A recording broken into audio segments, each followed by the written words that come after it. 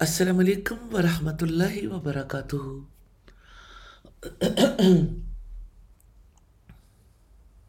Recording in progress.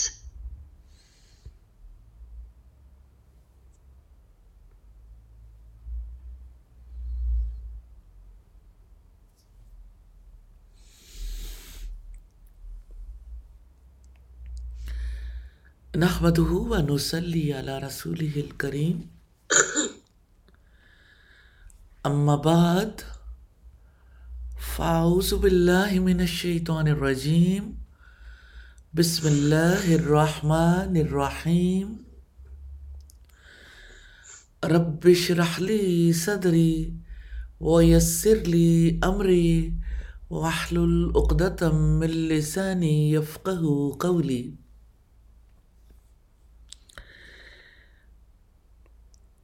अब सब लोग कैसे हैं? अल्लाह ताला सबको अपनी रहमतों बरकतों में, अपनी खैर व आफियत में रखे।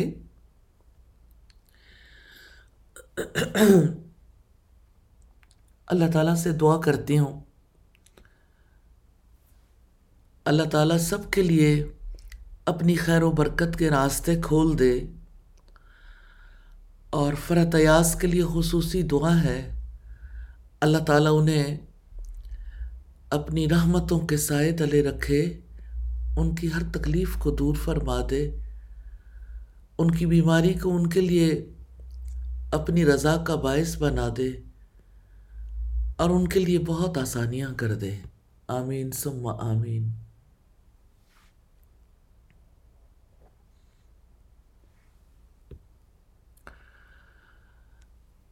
कल हम नमाज के हवाले से बातचीत कर रहे थे। आप लोगों में से कोई भी कुछ शेयर करना चाहे, कुछ पूछना चाहे, कोई सवाल, कोई बात।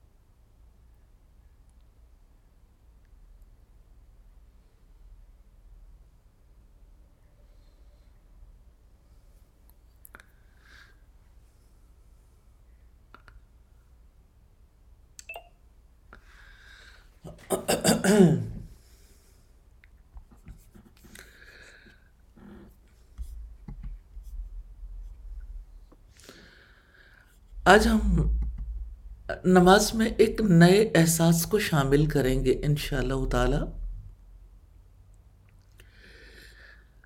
नमाज की खूबसूरती उसकी कैफियत के साथ, उसके एहसासात के साथ है। एक एहसास जो आपकी नमाज को बदल देगा इंशाअल्लाह, आपके खुशू में इजाफा करेगा इंशाअल्लाह। जब आप नमाज पर फोकस करेंगे और जब आप इस एहसास पर फोकस करेंगे तो आप महसूस करेंगे कि दिल बहुत जल्द बदल गया। आप एक वाज़े असर महसूस करेंगे इंशाअल्लाह। ये एक खूबसूरत एहसास, एक ख़ास किस्म की खुशी है, एक ख़ास जायका है, खुशू की एक किस्म है। अल्लाह की कसम, मैं दिल की गहराइयों से ये ख्वाहिश रखती हूँ कि आप ये जायका चखें और आपको इसका कसीर हिस्सा मिले। आज हम नमाज में जिस शऊर के बारे में, जिस एहसास के बारे में बात करेंगे वो मोहब्बत का शऊर है। अगर आप नमाज में अल्लाह ताला से मोहब्बत को महसूस करेंगे तो उसकी वजह से आपके खुशू में इजाफा होगा इंशाअल्लाह।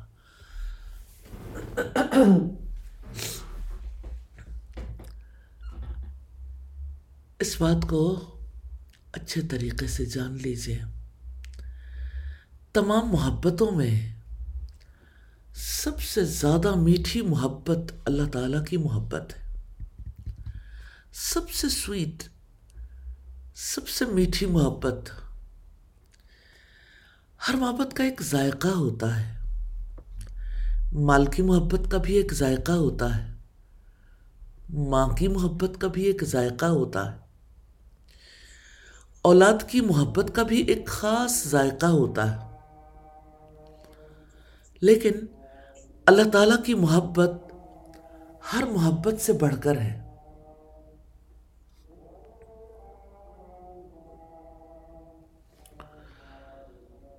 اللہ تعالیٰ کی محبت کا ذائقہ دوسری ہر محبت کے ذائقے سے کہیں زیادہ ہے۔ نبی صلی اللہ علیہ وسلم نے فرمایا، ثلاث من کن فیہ وجد حلاوت الایمان، ان یکون اللہ ورسولہ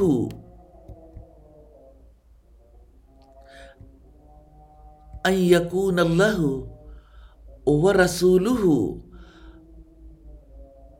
احب الیہ مما سواہما۔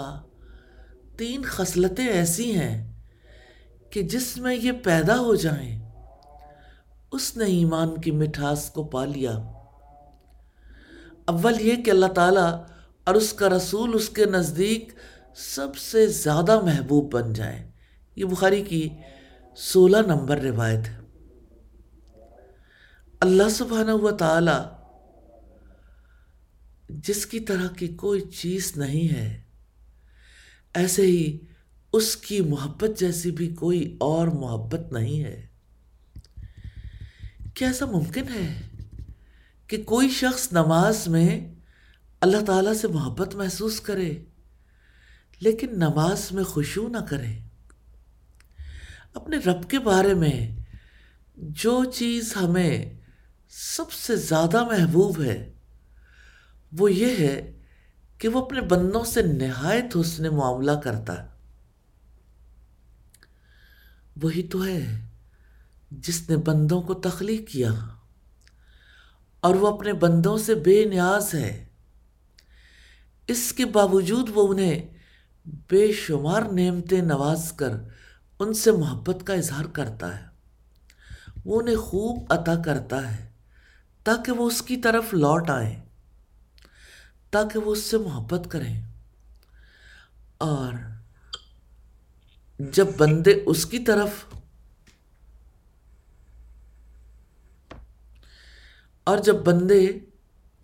بندے اس کی طرف لوٹتے ہیں تو جتنا وہ بندے اپنے لوٹنے پر خوش ہوتے ہیں اس سے کہیں زیادہ وہ رب ان بندوں کے لوٹنے پر خوش ہوتا ہے۔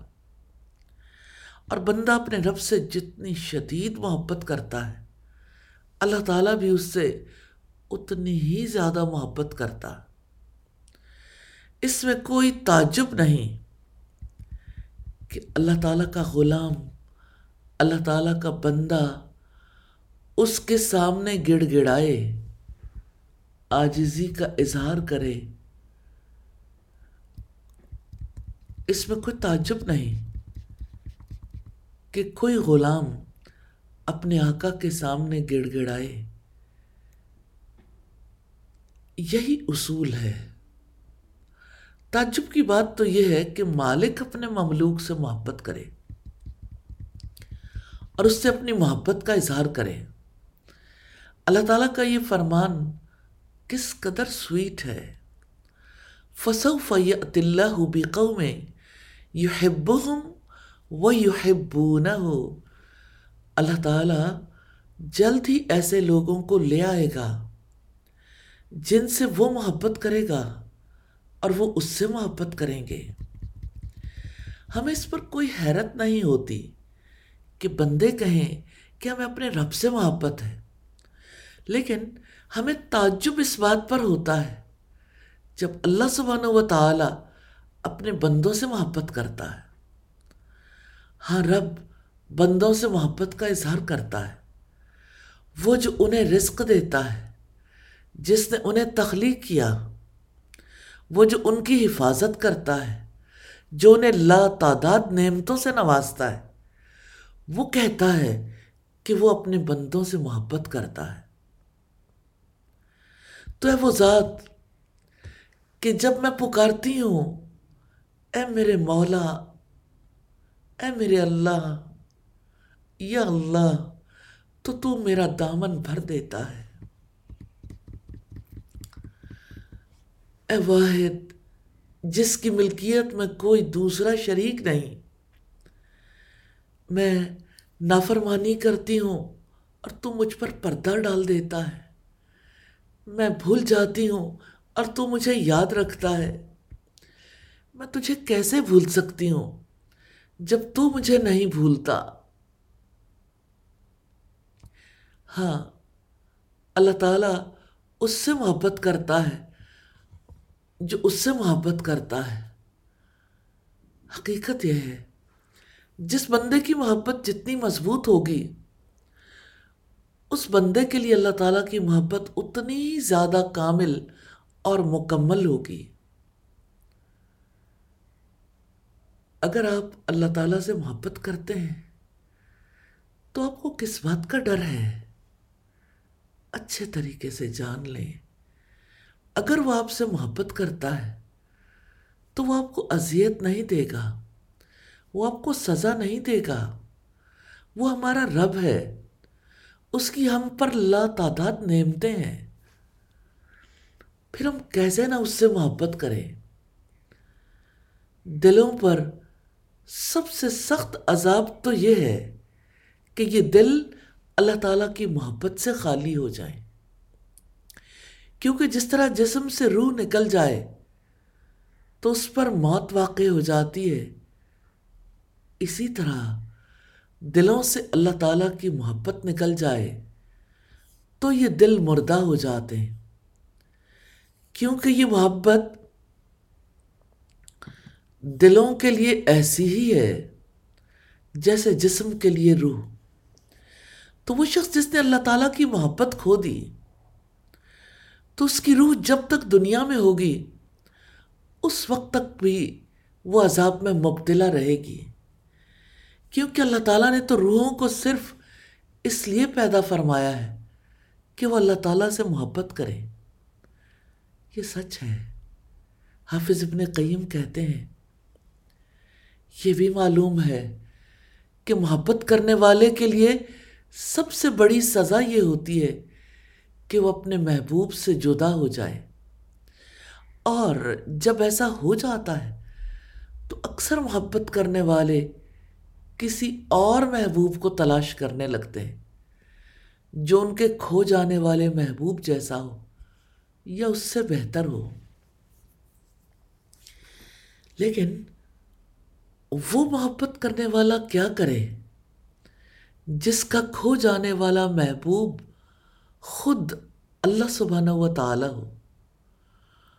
وہ رب کہ جس کی کوئی نظیر نہیں، جس کی کوئی مثل نہیں، جس کا فرمان ہے لیس کمثلہ شیء وہو السمیع البصیر، اس کی مثل کوئی چیز نہیں، اور وہ سب کچھ سننے والا، سب کچھ دیکھنے والا ہے۔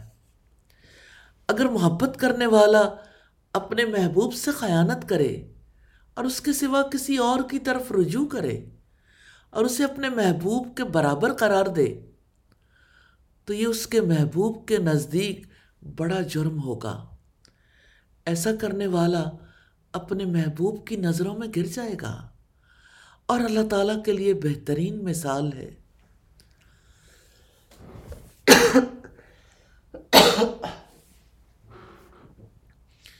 اللہ تعالیٰ کسی صورت اس بات کو قبول نہیں کرتا کہ اس کے ساتھ کسی کو شریک ٹھہرایا جائے۔ اس کا فرمان ہے، ان اللہ لا یغفر ان یشرک بہ ویغفر ما دون ذلک لمن یشاء۔ بلا شبہ اللہ تعالیٰ اس کو نہیں بخشے گا کہ اس کے ساتھ شرک کیا جائے، اور اس کے علاوہ جس کے لیے چاہے گا وہ بخش دے گا۔ اس لیے آپ کو کبھی بھی نماز نہیں چھوڑنی چاہیے، کبھی ایک بار بھی نہیں، کیونکہ جو کوئی نماز چھوڑتا ہے وہ نماز چھوڑ کر کسی اور چیز میں مشغول ہوتا ہے۔ یہ ایسا ہی ہے کہ گویا وہ چیز اس کا معبود ہو۔ نبی صلی اللہ علیہ وسلم کا فرمان ہے، بندے اور کفر اور شرک کے درمیان فرق کرنے والی چیز نماز چھوڑنا ہے۔ اب کسی اپنے محبوب اللہ تعالیٰ کو چھوڑ کر آپ اللہ سبحانہ و تعالیٰ کو چھوڑ کر کسی اور محبوب کو منتخب کر سکتے ہیں؟ اللہ تعالیٰ کا فرمان ہے، اَتَسْتَبْدِلُونَ الَّذِي هُوَ أَدْنَىٰ بِالَّذِي هُوَ خَيْرٌ، کیا تم ایک بہتر چیز کے بدلے میں کمتر چیز طلب کرتے ہو؟ مومن کبھی بھی نماز نہیں چھوڑتے، کیونکہ ان کے نزدیک اللہ سبحانہ و تعالیٰ سے زیادہ کوئی اور چیز محبوب نہیں ہوتی۔ ایسا ممکن ہی نہیں کہ کوئی ایمان والا ہو اور اللہ تعالیٰ سے بڑھ کر کسی سے محبت کرے۔ اس کا فرمان ہے، وَمِنَ النَّاسِ مَن يَتَّخِذُ مِن دُونِ اللَّهِ أَندَادًا يُحِبُّونَهُمْ كَحُبِّ اللَّهِ وَالَّذِينَ آمَنُوا أَشَدُّ حُبًّا لِلَّهِ۔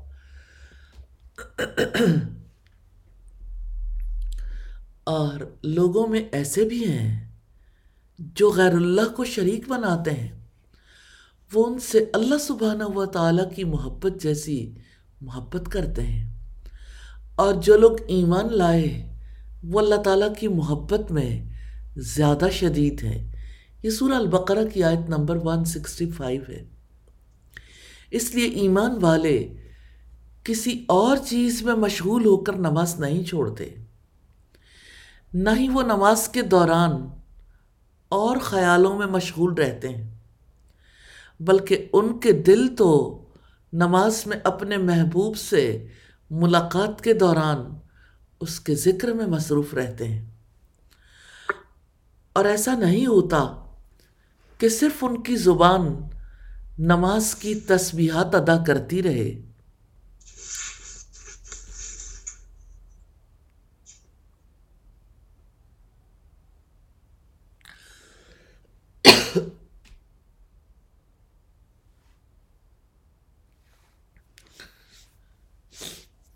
اور ایسا نہیں ہوتا کہ صرف ان کی زبان نماز کی تسبیحات ادا کرتی رہے اور ان کا دل جذبات سے خالی رہے۔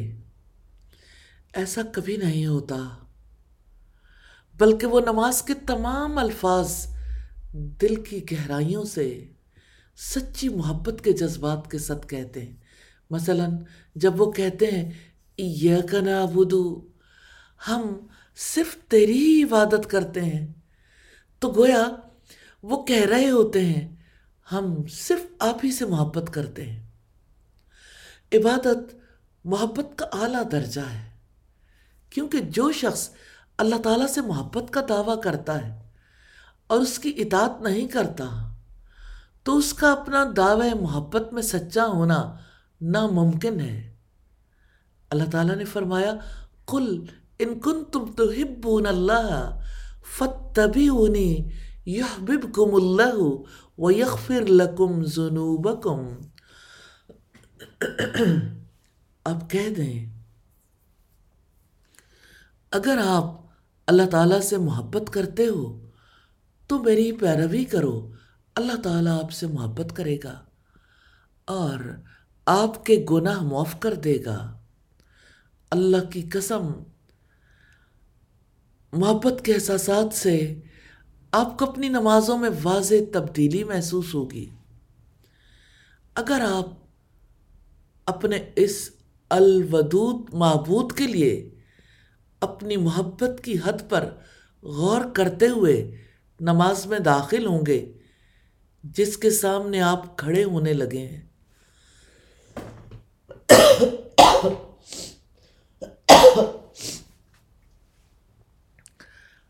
حافظ ابن قیم طریق الہجرتین میں لکھتے ہیں اللہ سبحانہ و تعالی اپنے مومن بندوں سے محبت کرتا ہے اور وہ اس سے محبت کرتے ہیں، بلکہ مومن بندے اپنے دلوں میں کوئی ایسی چیز نہیں پاتے جو ان کے نزدیک اللہ تعالیٰ سے زیادہ محبوب ہو۔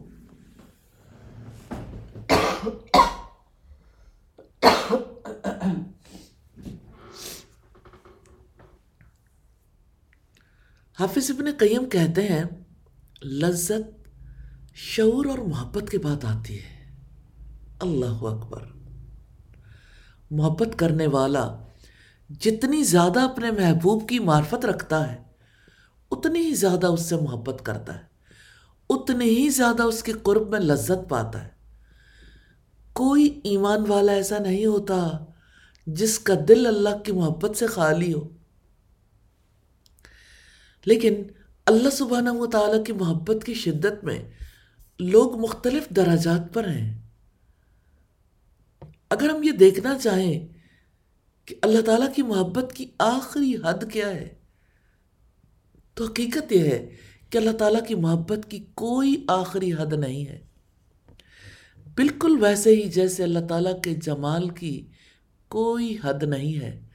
اللہ تعالیٰ نے لوگوں کے دلوں کو اس طرح تخلیق فرمایا ہے کہ وہ ہر چیز میں خوبصورتی کو پسند کرتے ہیں، وہ اخلاق میں خوبصورتی سے بھی محبت کرتے ہیں، وہ چہروں کی خوبصورتی سے بھی محبت کرتے ہیں، وہ طبیعت کی خوبصورتی سے بھی محبت کرتے ہیں، وہ رنگوں کی خوبصورتی سے بھی محبت کرتے ہیں۔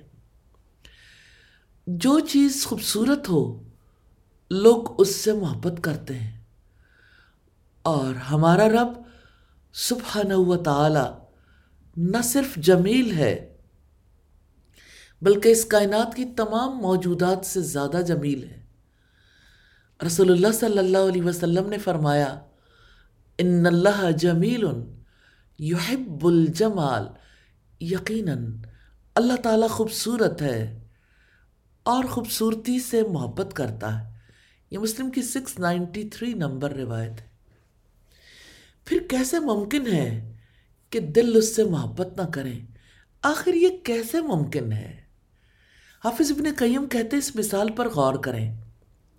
اگر آپ یہ فرض کریں کہ تمام مخلوقات اپنے میں سے سب سے زیادہ حسین مخلوق کی صورت میں ہوتی ہیں، یعنی ہمارے باپ آدم علیہ السلام سے لے کر قیامت تک آخر میں وفات پانے والی آخری مخلوق تک، سب کی سب مخلوقات مخلوق میں سے سب سے زیادہ حسین صورت میں ہوتی، تو وہ سب سے زیادہ حسین صورت کس کی ہوتی؟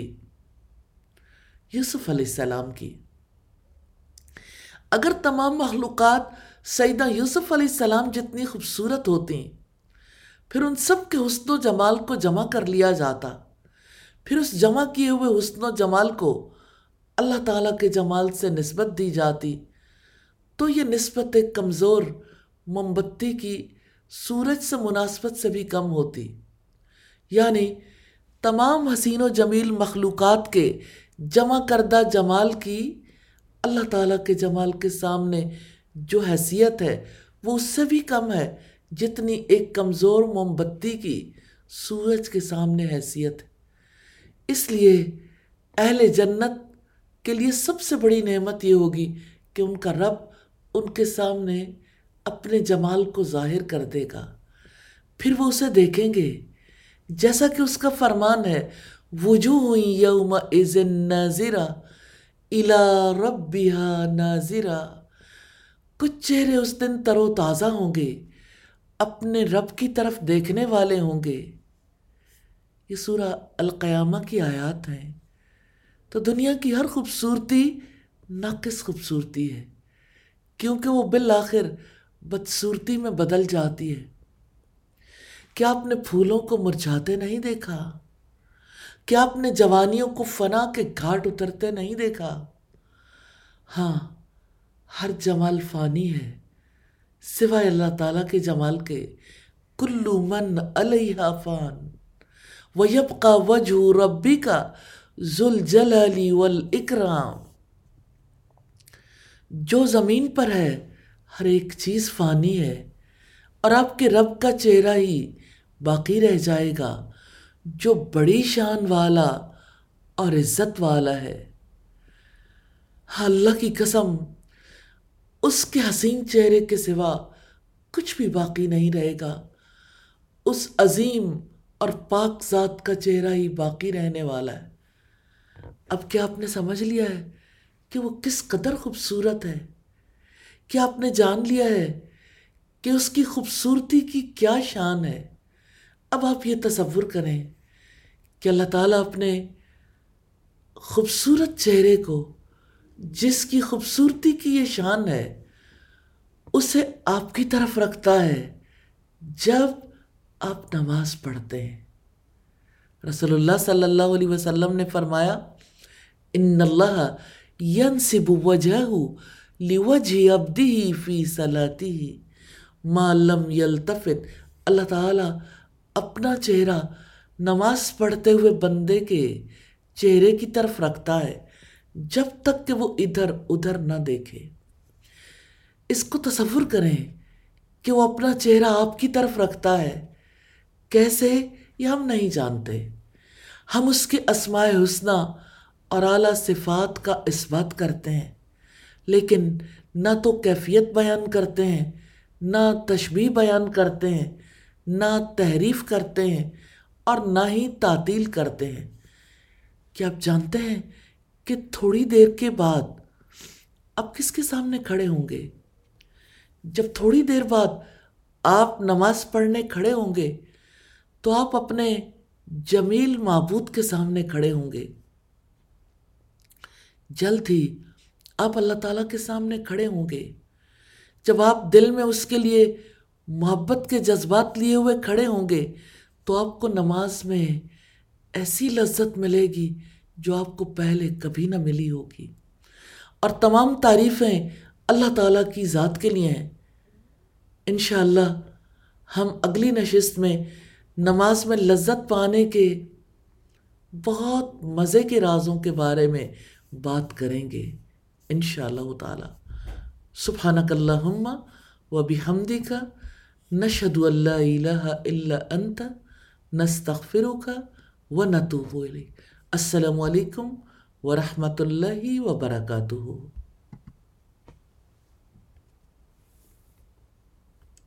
Recording stopped.